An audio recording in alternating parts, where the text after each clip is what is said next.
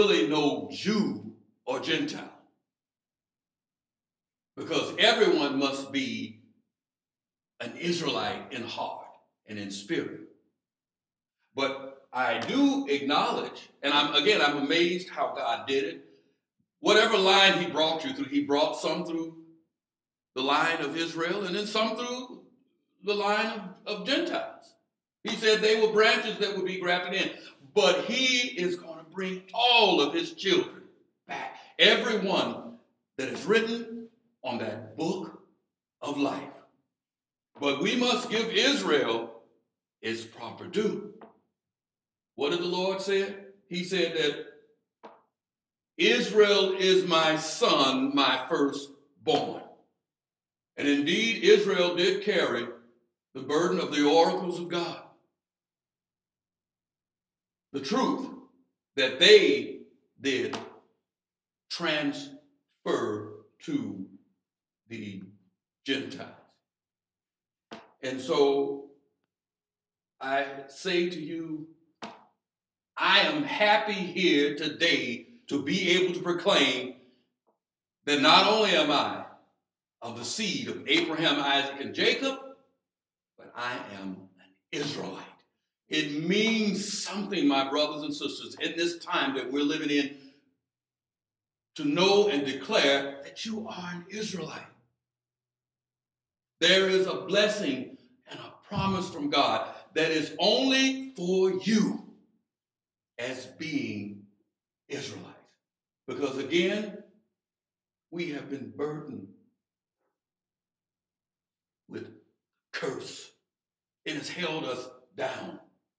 I read about the history of our forefathers and how they were beautiful, glorious people.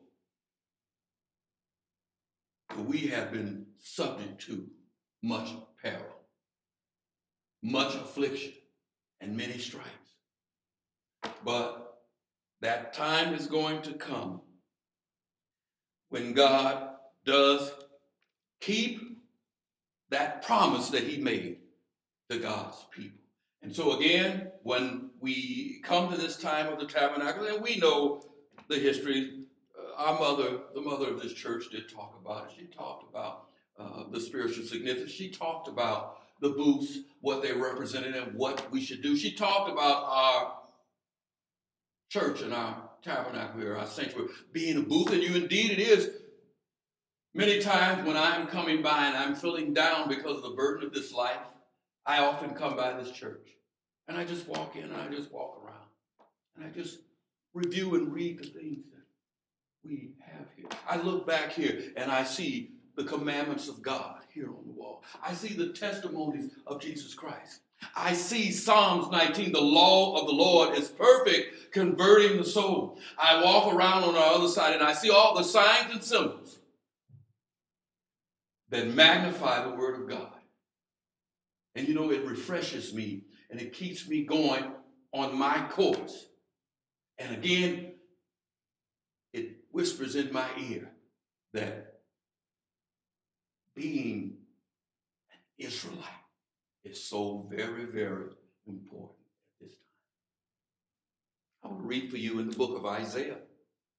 It says, "For Zion's sake will I not hold my peace, and for Jerusalem's sake I will not rest until the righteousness thereof go forth as brightness, and the salvation thereof as a lamp that burneth. And the Gentiles shall see thy righteousness, and all kings thy glory." That is something that is going to happen to God's people of the promise in this earth for all men to see. God said, "I will get you fame and praise whithersoever you have been driven to." He said that the latter house shall be greater than the former house.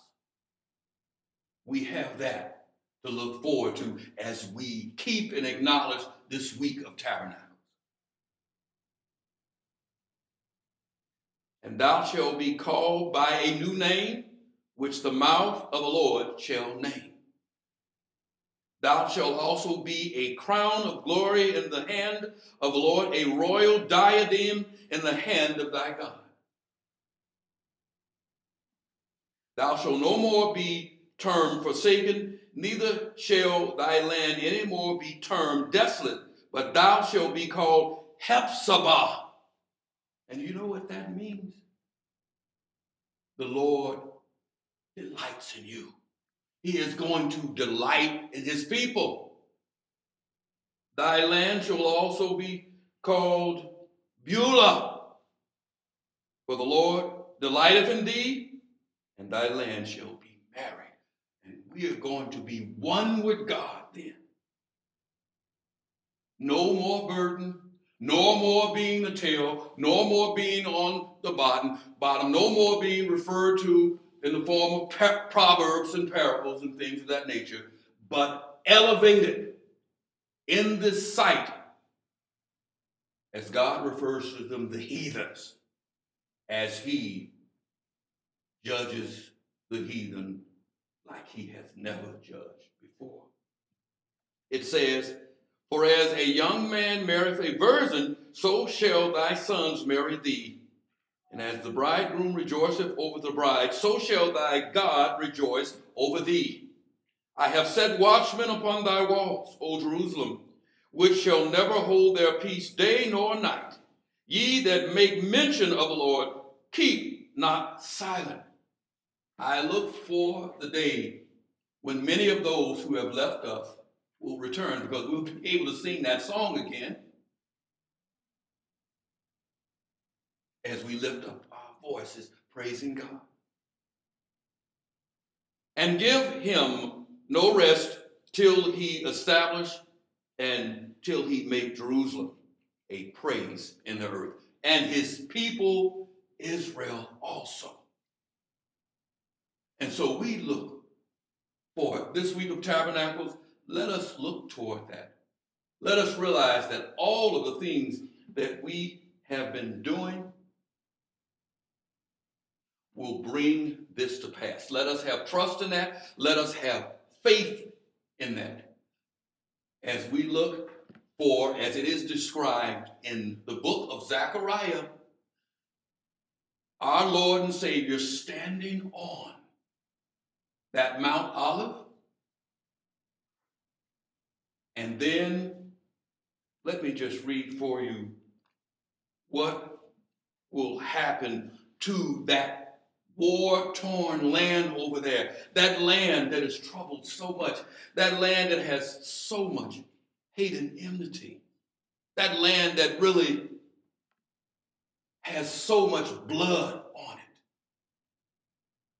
and never will find any peace until God touches that land over there. It's going to always be like that.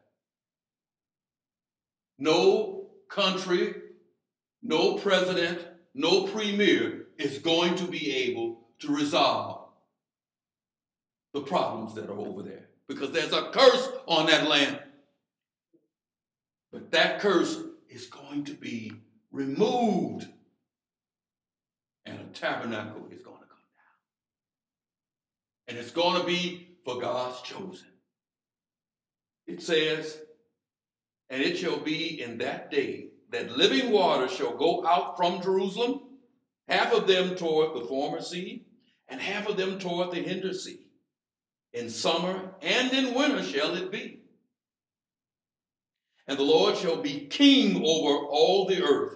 In that day shall there be one Lord, and his name